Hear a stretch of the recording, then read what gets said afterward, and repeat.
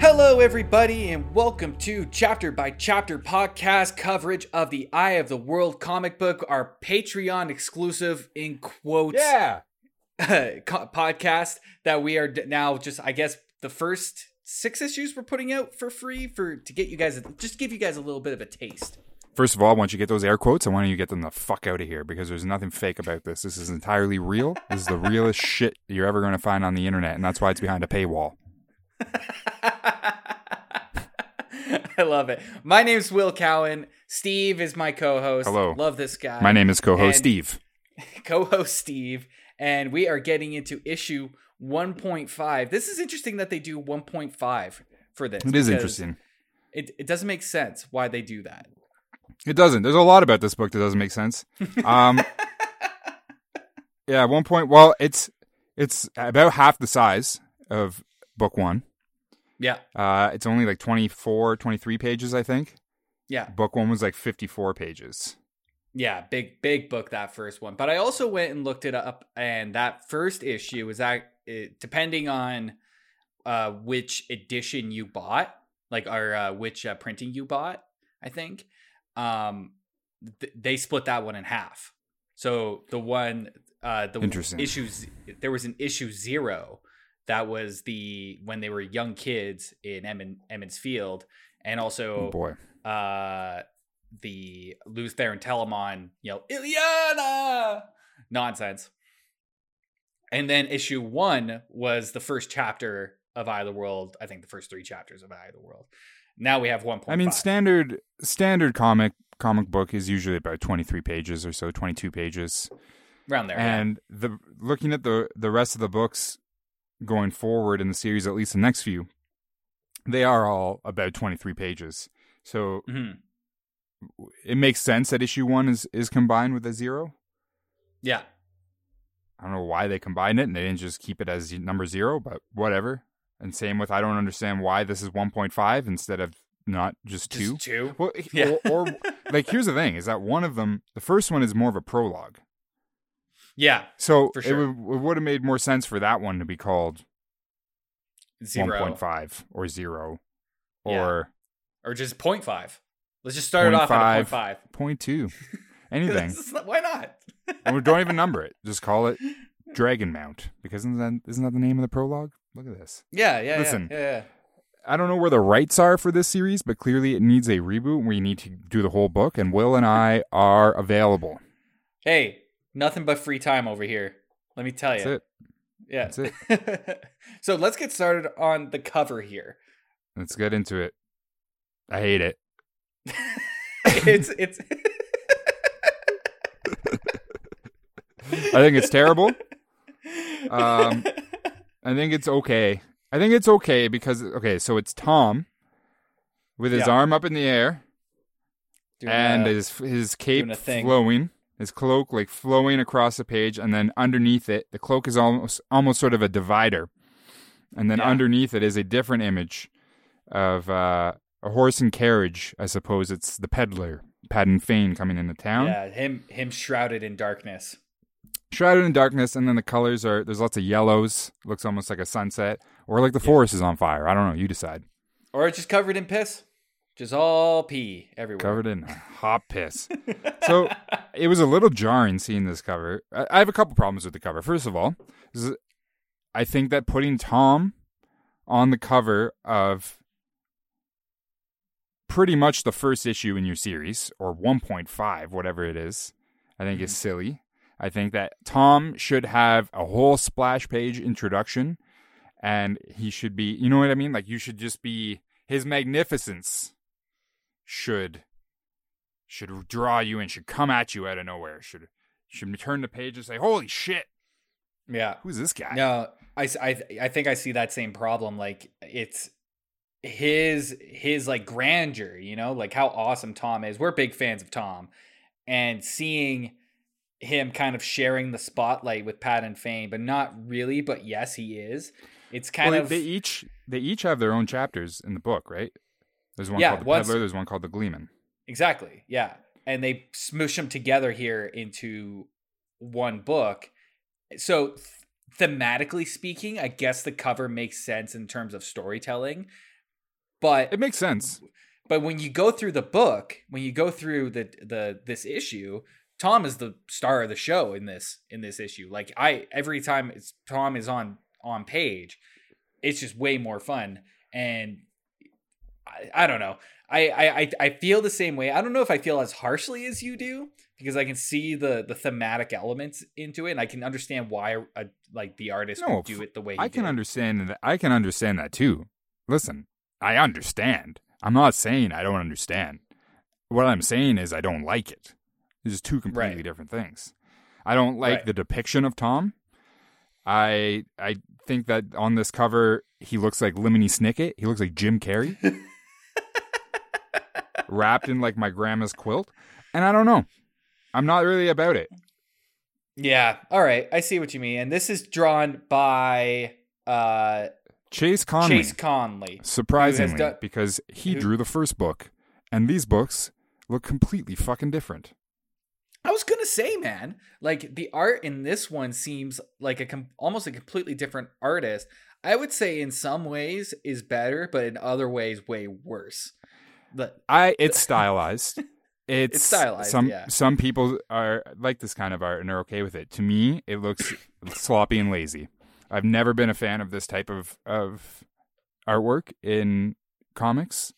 What would you describe? What would you like if you had to title this type of artwork? What would you do, and what would be some other works that you would reference to that would be a similar style? I'd probably call it The Deadline's Due on Friday. And there's some Image stuff I can definitely compare it to. I don't know. Yeah. There's I don't know. I don't know what to compare it to right off the top of my head, because it's not very memorable or enjoyable. It took me quite a long time to figure out who the hell these characters are, based off of their appearance, other than Rand. Since he has that bright orange hair.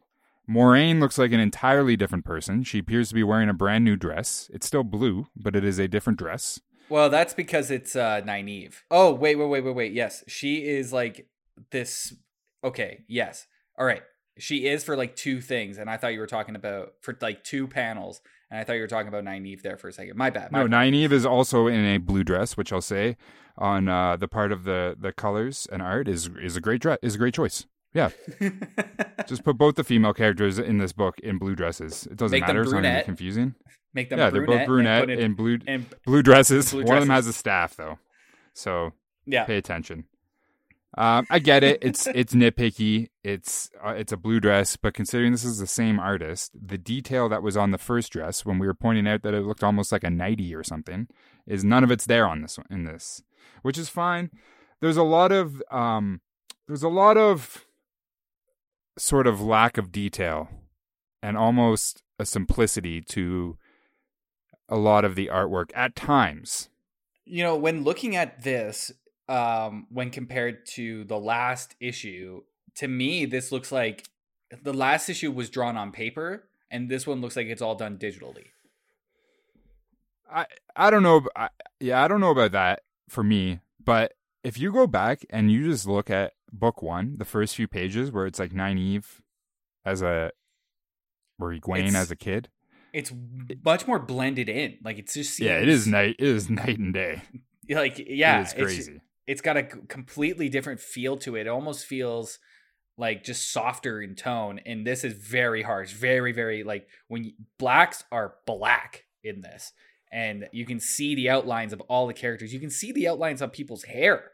You know, if you zoom in on like the next page 2 or something like that, where Patton Fane is riding into Emmett's Field, and you just zoom in on some of the hair drawings here. Some of it is just like, which I like. So dark. I like the black work. It looks good. Like it doesn't look bad. Let me be clear here. All of this art isn't bad. Not like it's not even bad just because I'm nitpicking. And for the record, like I ain't shit. Chuck Dixon and Chase Conley, listen, you guys are great. You did a great job. But unfortunately, I'm doing a podcast where I'm picking this thing apart. Now, there's a severe lack of backgrounds in a lot of images, which is again, it's stylized and it's a choice because a lot of the time it's just sort of like blue, foggy skies and shadows. Yeah. But one thing that I do feel is lazy that is done a lot in this issue is this sort of cross-stitch sort of pattern for shadows. And not even just for shadows, just for background. Especially in the back half of this issue, it starts popping up to fill space like crazy. And it just looks lazy. I'm sorry. This is the Wheel of Time. This is Emmons Field in the background. There's so many things you could be adding back there. You're totally right. Like I was thinking this when I was reading this as well was, there's certain landmarks about Emmons Field that you and I both know about. And since we've already kind of established this in the last issue, that this is better used as kind of a companion piece to the novel. Mm-hmm. Like you're better off reading the novel first and then coming to the comic book series than vice versa. I was hoping for like, you'd see the Wine Spring Inn and it would have a distinct look to it. Or you'd see the poll. They're putting up the poll for Winter Night. I haven't seen any. I haven't seen.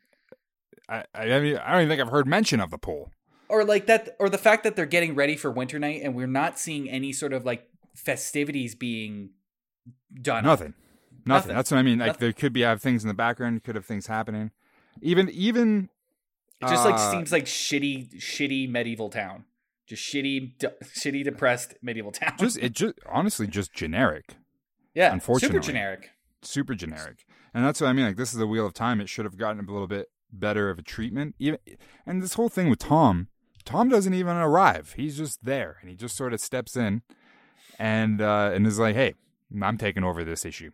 Forget about that guy. Yeah, here I am." Well, and for me, that's where the issue picks up a lot. But it's everything leading up to it where I'm just kind of like, okay, I guess that's cool. Like it's just hitting the points of the plot as fast as possible to like squeeze it all together into this 23 pages. And I understand that, but there's ways to make this more interesting, especially when people like us who have read Eye of the World are going to be looking for very specific things. Yeah, I didn't love it. It moved way too fast. There was one point where I was like, where I audibly laughed out loud just because I was like, what is happening? Where it was just like, I don't know. Which part? It was some part where Tam came back into it and he put his hand on Rand's shoulder and he's like, we got to go. And I was like, who even is this guy? He looks and then is like, it's Tam. And I was like, it doesn't like, everyone's just, their faces are changing and it's just, I don't know. They're a bunch of shapeshifters, I think. Faces are definitely a hard look. Faces are tough in this series. And there's one big splash image is when you see Patton's face for the first time, on page 7. You see his face and he looks like the Joker, but it's not right. Like I don't know if you can see that on my screen there. Sorry, audience. Well, I know it's a I saw that. Well, you know what? I kind of like that. I kind of like that one. Really? I thought that one... First of all, that's not a splash page. Well... Splash is the whole page. William. Sorry. But this is... I mean, yeah, it is rough. He does kind of look like the Joker. He doesn't look as much as like the Joker as Maureen did in the last issue. Yeah. He looks kind of like the Riddler. But I'll take that, though. I'll take that. Well, I mean, for Paddon Fane. Yeah, Paddon Fane, it makes sense for that. But there's certain things that if you look at it, it unnerves me that got away with it. Specifically the middle of his forehead, like right between his eyes. Like there's this little scrunch of skin that's going on. Yeah, but sometimes people have that. Sometimes people have like a weird little... This happens there's like 4 or 5 different characters that have that, though. Like if you go... Well, that I'm not fine with. Sembui's got it too. If you look at the image right below of Paddon Fane, right below the Joker one, and you'll see like he doesn't have it there anymore in his eyebrows, nor does he even have eyebrows. So that's what's fun about this. Looks like Luce Theron.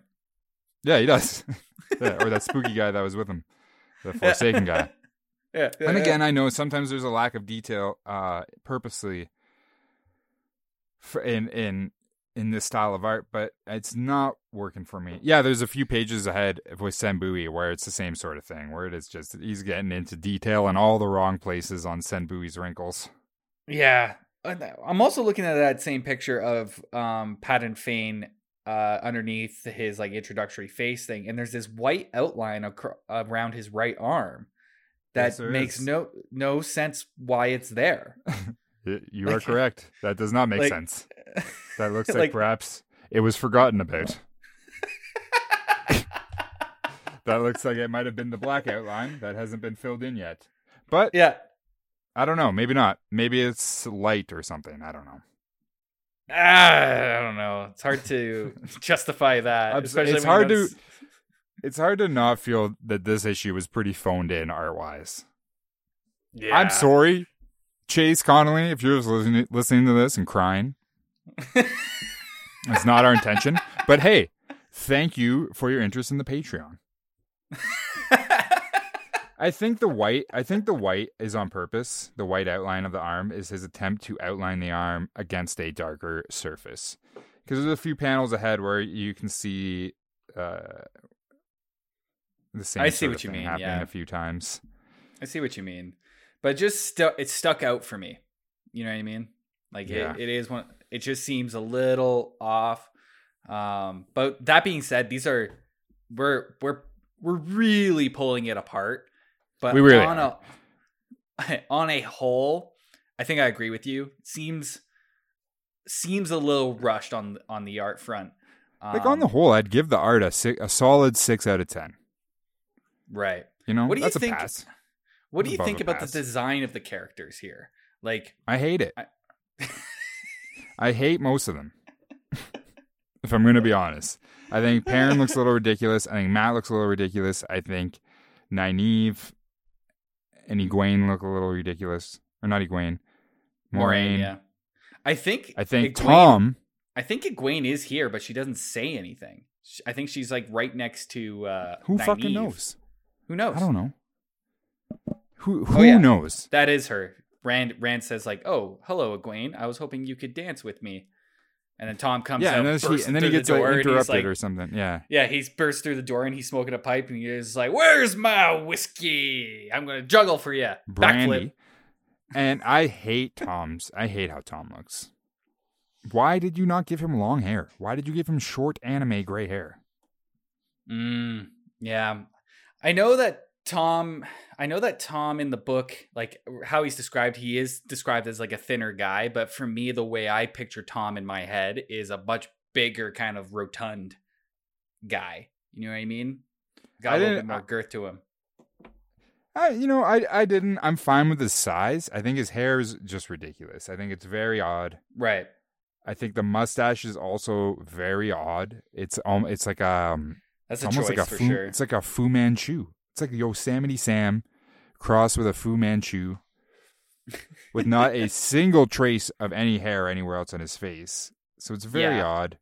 His cloak, his cape is pretty accurate. It's the multicolored patchwork cape.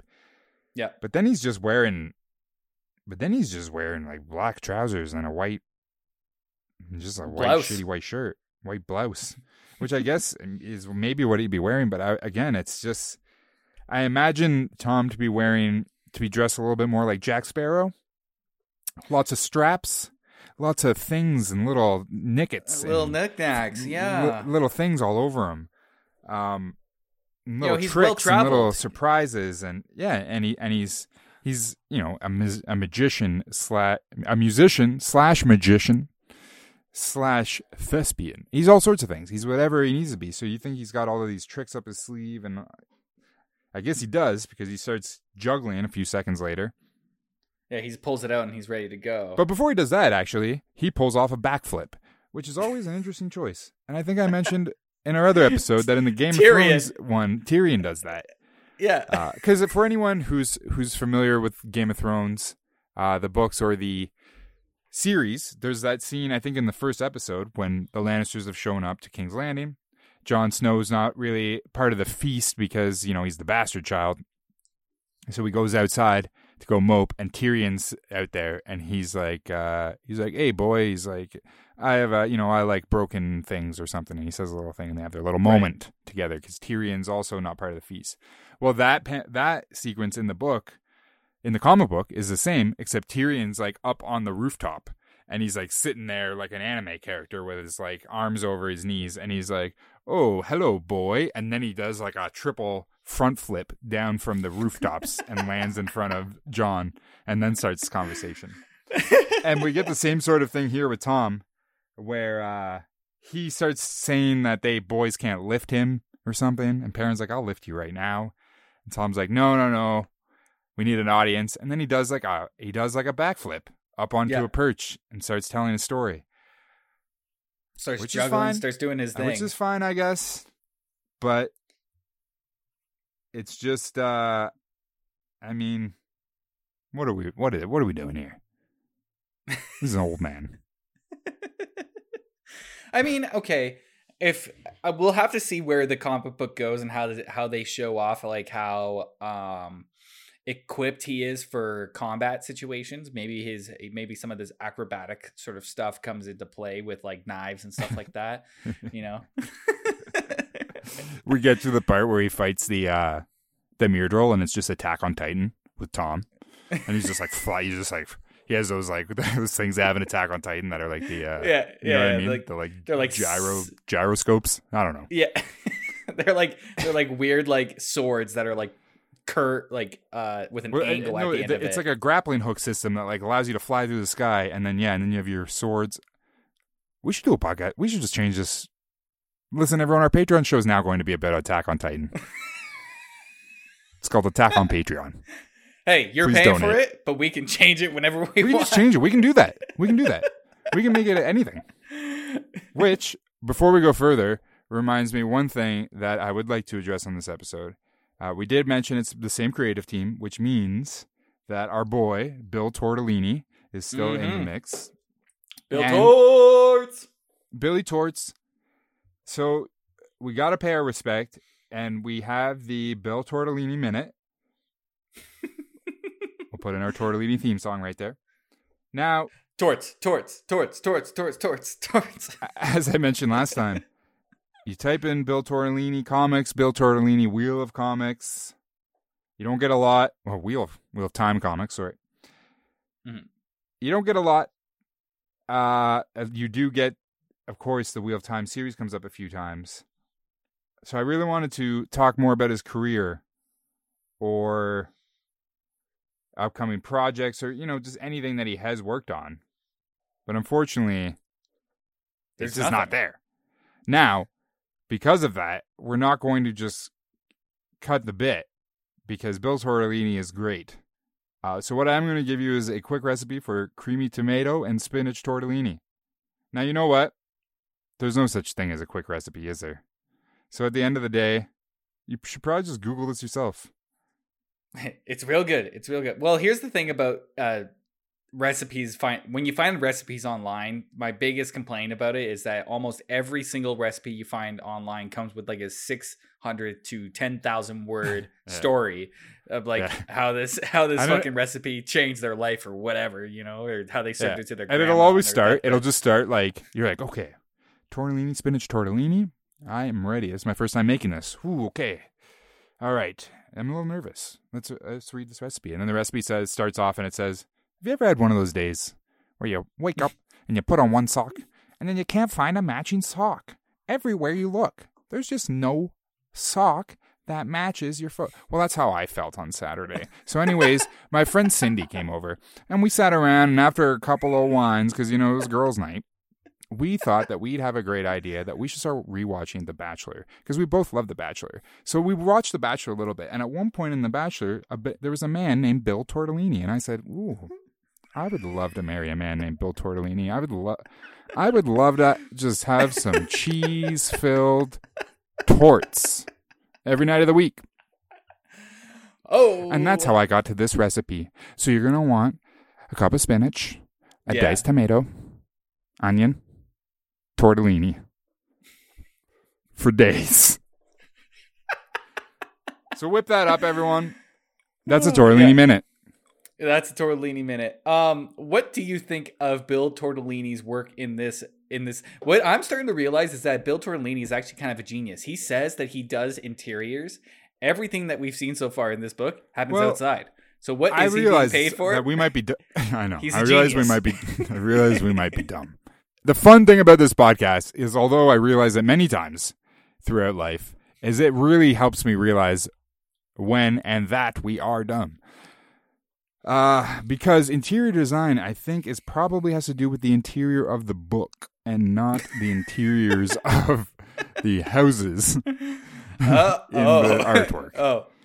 Okay. I realized. So he's okay. probably more about the layout of the creative team of the credits of the variant. Now that I'm looking at it, all right, he's got a very kinetic sort of. Listen, very bold statement. I think Bill Tortellini is the strongest part of this creative team. I think so too. I think the lettering is fantastic. So far, I have not had a problem with the lettering at all. I think it's great. I think the interior designs are top notch. He's dealing with a lot of when there is talking, there's quite a bit of talking, and he's fitting it in there with the art. You know, I think he knows what he can get away with. Well, it's not like you ever fucking editors stop that shit. It's not like you ever see a fucking bubble with like words just shooting out of the side of it that couldn't fit. Published. But okay, that being said, I don't think that's Bill Tortellini. Bill Tortellini, you did a great job writing inside the lines. I'm glad you said that because there is a typo in this book. There's somebody says the word leave and it's missing the E at the end of it. And it's just Liev. Well, that's how you say. That's medieval leave. It's medieval. It's somewhere in here. Can't remember where it is, but yeah, there's a typo where E is missing at the end of the word for leave, and I was like, man, Bill Tortellini wouldn't fuck that up. He would fit whoever the editor is. There's no editor listed in the. There's no editor list. There's no editor. No editor listed in the credits. Maybe Dynamite just has their in-house editing team. I don't know, but there's no one credited for it, so we can only assume that this book was not edited. And it was in fact Bill Tortellini that did the most editing. He was, you know what? He was fighting an uphill battle with this. You know, like things were working against him, and he was working with what he got. But that is like how you make tortellini. You work with what you got. Some things might work against you. The water might boil a little too fast. The tortellini might get a little too soggy. You find ways to work with it. You don't want the sauce to get overcooked. You don't want it to be undercooked. No one wants undercooked sauce. What? No. Well, okay. Now here's this part where you were talking about earlier, where like Tam shows up and he puts his hand on Rand's shoulder, and you see this whole section on page 20 where each character is cut up. You know? Yeah, none of them even fucking look like anyone. But who are these people? These are all cut up. All the characters are cut up. Because first, Rand just screams. A hand comes on his shoulder. He just screams. And then it reveals, I guess it's Tam. It just shows a guy. But I honestly was like, I don't know who this is. And so it's very anticlimactic of Rand being like, ah! And then there's no dialogue. It just shows them look at each other. And then Rand says, And then it gets to the part you were just saying where it shows all of the other characters sort of smiling at each other. And it makes no fucking sense. The thing that I'm noticing here is that I'm not exactly sure how comics are put together. So I'm an idiot on that front. And so I'm just assuming here. But did Bill Tortellini just get like these 6 different panels kind of like out of context? And he's like, now put it all together here. And he's like, what the fuck? Bill Tortellini. How am I going to put this on the page? Well, no, because Bill Tortellini is just letters. There's no dialogue there. Yeah, I know, but also the interior design, like how the layout is. So you have this picture of Matt laughing, you have this picture of Perrin laughing, you have this picture of Nynaeve or Egwene. So did he just get these 3 different things that are, and also the image of Tam with his hand on Rand's shoulder? What is happening? That is cut in half as well. Yeah, it is. It's very weird because what is happening here? Are they watching the Gleeman? Are they watching Tom perform, and this is their like happy reactions, or are they all just giving like little knowing smiles to Rand and Tam because that's fun? Or they're just like, I think what came off to me is that like, you know, the hand went on Rand. Rand got surprised by the hand, and everybody's looking at Rand and laughing at him because he made it. People pay money. He shrieked. You just said Rand and hand like 12 times each. I'm sorry, everybody. You know, this is this is a show. And then, they all like laugh at him, but then the Gleeman Tom gets it like embarrassed, or he's like thrown off his game by this shout and he's just like, I'm gonna go get drunk. I'm done with this. Yeah, he's yeah. And that's it's like he's acting like a real Kanye West. You know what I mean? He noticed one guy in the crowd. He knows one guy in the crowd like stopped paying attention, and he's like, "Fuck this, I'm out." Right? Did that happen in the book? I don't know. I don't remember if it happened in the book. I don't remember a lot of these first couple chapters, unfortunately. Hey man, those first couple chapters, like to anybody just starting out on the Eye of the World, like I don't blame them at all if they have to reread that first, you know, quarter of the book a couple of times, or at least twice, to understand what was going on, because it does kind of throw you in there, and there's a lot of information and a lot of clothes to be described. A lot of clothes. Yeah, and that's the thing. That really is the thing, though, is that Robert Jordan spends so much time detailing the world, detailing the people, detailing the clothes, and that does not transition in these character depictions in this artwork. Now we're still in Emond's Field. A lot of people are just wearing potato sacks. That's fine, but Moiraine is not wearing a potato sack. Luther and Telamon is not wearing a potato sack. Should not be wearing a potato sack. But what did it look like he was wearing? A potato sack with red paint on it and a yin yang. 2 yin yangs. I don't know. I love potatoes. Look, it's nothing against potatoes here. That's not what we're saying. We need a lot of mashed potatoes lately. That's easy. Good for you. It's so easy. It's pretty quick. It's easy. You just mash them up, boil them, mash them up, put them in. Do you put some butter in there, or you're not a big meat guy? You don't use a lot of like animal byproducts. No, I'm like a weird half vegan, half vegetarian boy. So right. I put in fake butter, a vegan spread, I believe it's called. I put that in. Not the I can't believe it's not butter stuff. No, because you know what? I can believe it's not butter, because the amount of chemicals that are in that shit are astronomical, and of course it's not butter. Of course it's not. Yeah, it's pretty much battery acid. You know, you melt it, you get gas. You can put it in your car. It is gas. Yeah. That's an old trick from Will and I's punk.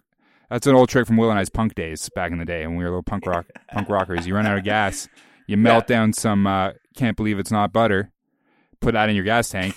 It's the same thing. Yeah, whenever you go cuts on tour, it down about by half. 3 containers about I can't believe it's not butter. Take that on tour. You're safe. You're good. You can at least make it to the next town. You can at least make it to the next town. And it's happened. And they've always got a grocery store where you can get some more. But I like to put a little bit of the fake butter in. I like to leave the skin on, and then I splash almond milk. I like that they got this almond milk now that has protein in it. Ooh. 9 grams in a jug. It's not bad. Put a little bit of that in there. I like garlic. I like pepper. I like I've been using this Za'atar spice. You ever had Za'atar? No, I haven't. Lay some good Za'atar blend of spices. It's a I believe it's a Middle Eastern or possibly even Mediterranean. I'm gonna come out and say right now, full disclosure, I'm not entirely sure what the word Mediterranean means, aside from black olives and feta cheese and onions, because that's what it means in terms of a pizza. So I'm not entirely sure. It's like the Greek area. Yeah, I mean, exactly. It's like Greek. What does that mean? Elaborate. Old. I don't know. Why did I say old? So, Zatar Spice. Check it out, people. It's very good. Awesome. I love it. Well, okay. Now we've picked apart the look of it and how everything's laid out. I kind of want to talk about how they do the story. And my biggest gripe here is that it is so by the numbers of the book, with a couple of exceptions, like without the Gleeman arriving. Tom is already there. He just bursts out of the shadows. The shadows, basically.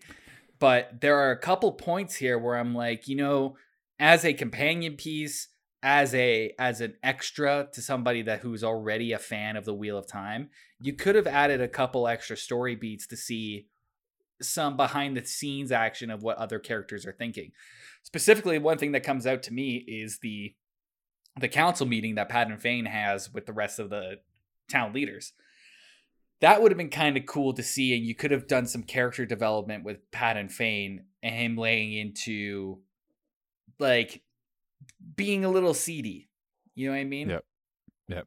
Something like that. Because there's not much to imply in this second issue. There's nothing to really imply that Padan Fain is a shifty fellow, except for the way they've drawn him to look like the Joker. Except for his face. Yeah. So they've really given that one away, because they've drawn him to look like a maniac.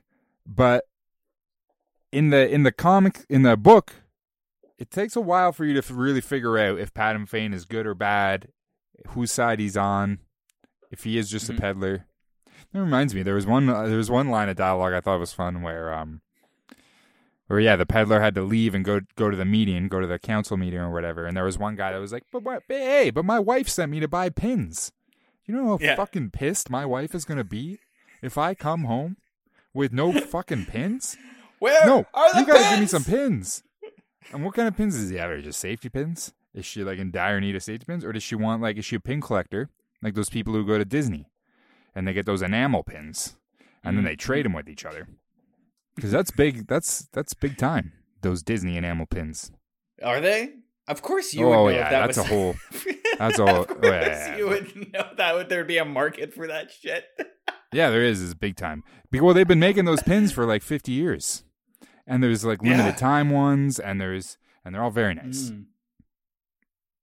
High quality enamel detailed pins. Some of them are only around for like special events, and then people will trade them to each other.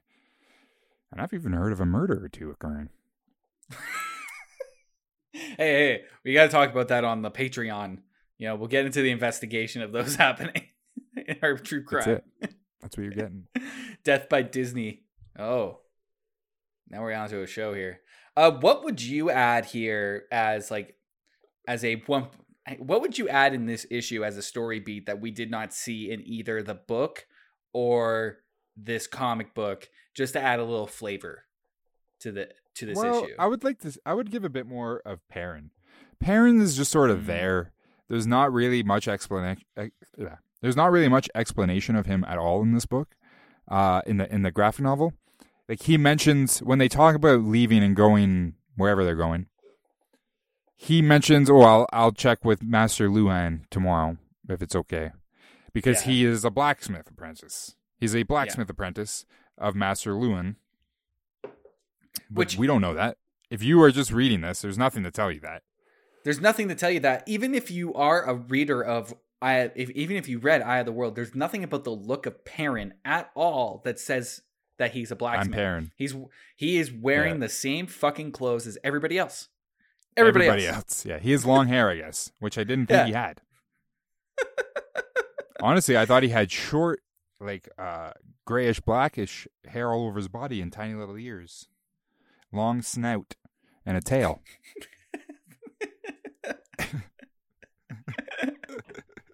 No, it would have been fun to see like Perrin go home to his cave, and everybody's just wolves there, and he's like, "Guys, everyone's just wolves." Yeah, we're gonna go on an adventure. Don't worry, guys, it's foreshadowing.